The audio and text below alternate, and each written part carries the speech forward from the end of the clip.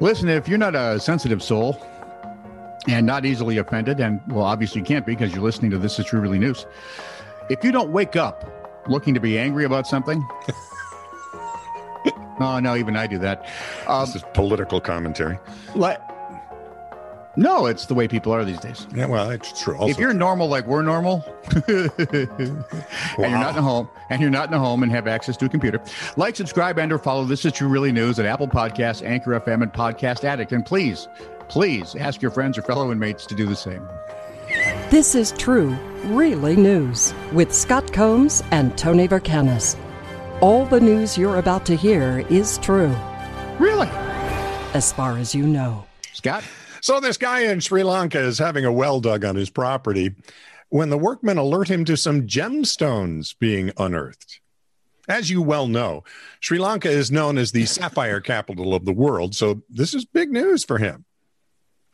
As the dig progressed, they kept coming across more sapphires until they found one stone that turned out what seems to be the largest sapphire cluster ever found. Wowzers.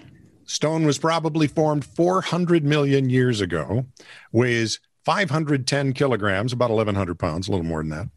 Oh. And it's worth about 72 million pounds. That's nearly 100 million bucks US. I'll take the 72 million. That's fine. Yeah, in pounds. Thank you. And because it was dug on his property, the guy gets to keep it. The good news is he's in that business. Good for him, Uncle. So he's gonna do well. The stone has been carefully locked away where no one else can get to it, and there will be an auction. Oh, you know, Jason Statham is making a movie now about getting to it, right? Yeah, he's got to be. Anyway, I want to know who the people were who were digging the well. I want them to dig one for me.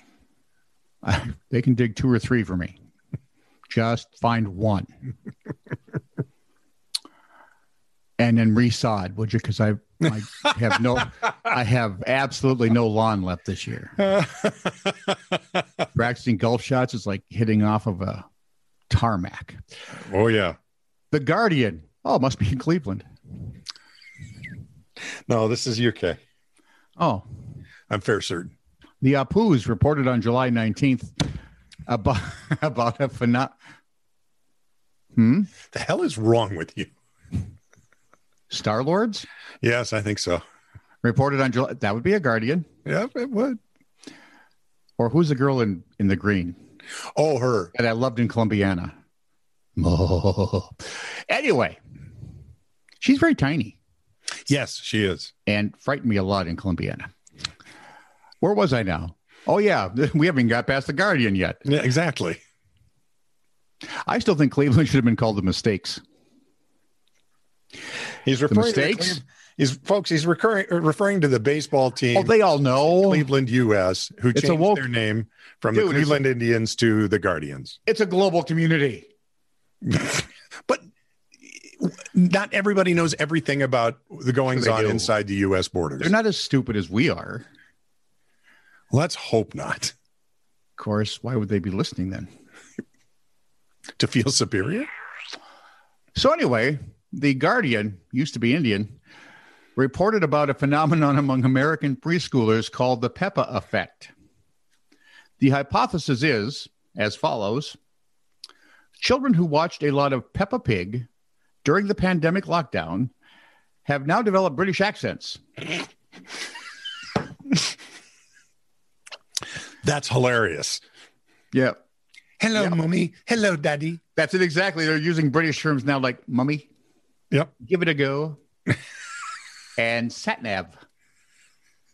Are they using any of the insults? I'm guessing they must say mobile for cells. Exactly.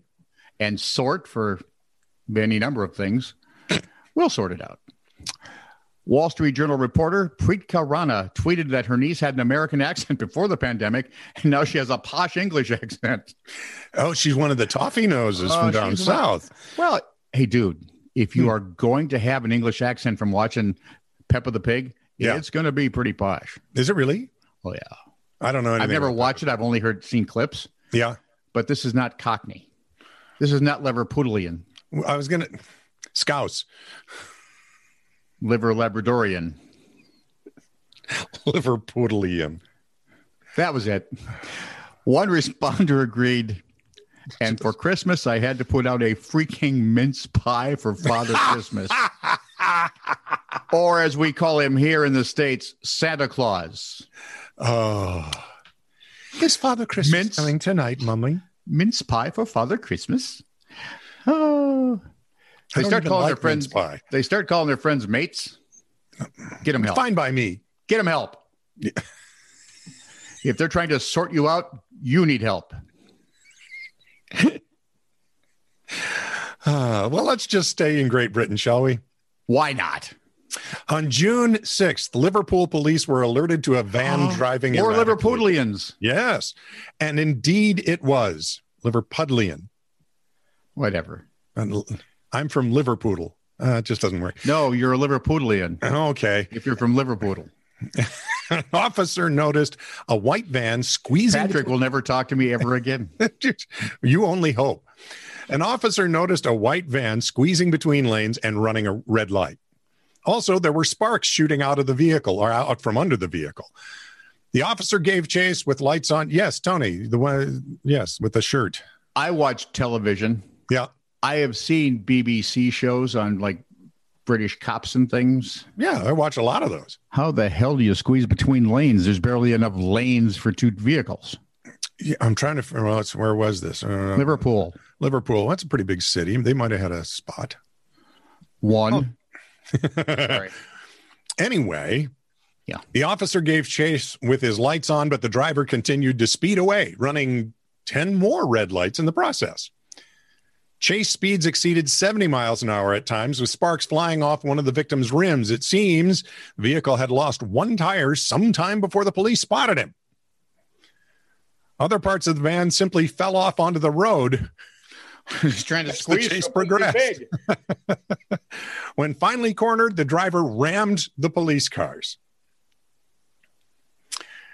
Well, they finally snaffled up Jack Lofthouse, who tested positive for alcohol, cocaine, and cannabis.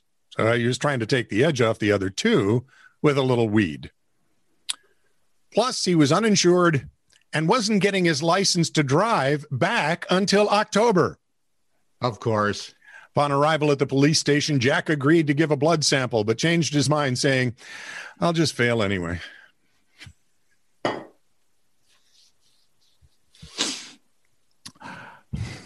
Okay. In that vein, 53-year-old Robert Perez was pulled over in Iowa City, Iowa, for erratically driving a stolen Kawasaki motorcycle, according to the Smoking Gun story. Okay. He told the police he had borrowed the bike from a fellow meth user, but no, he couldn't remember the name or address of that friend because they're best buds. Yeah. And you always forget your best friend's whereabouts. Old, what's his name? He lives, over there. Always liked him. Oh, Phil. Perez admitted that he had injected meth 5 hours earlier. While in police custody, he was caught Googling how long meth stays in your system after initial consumption.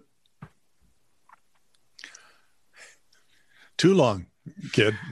Investigators obtained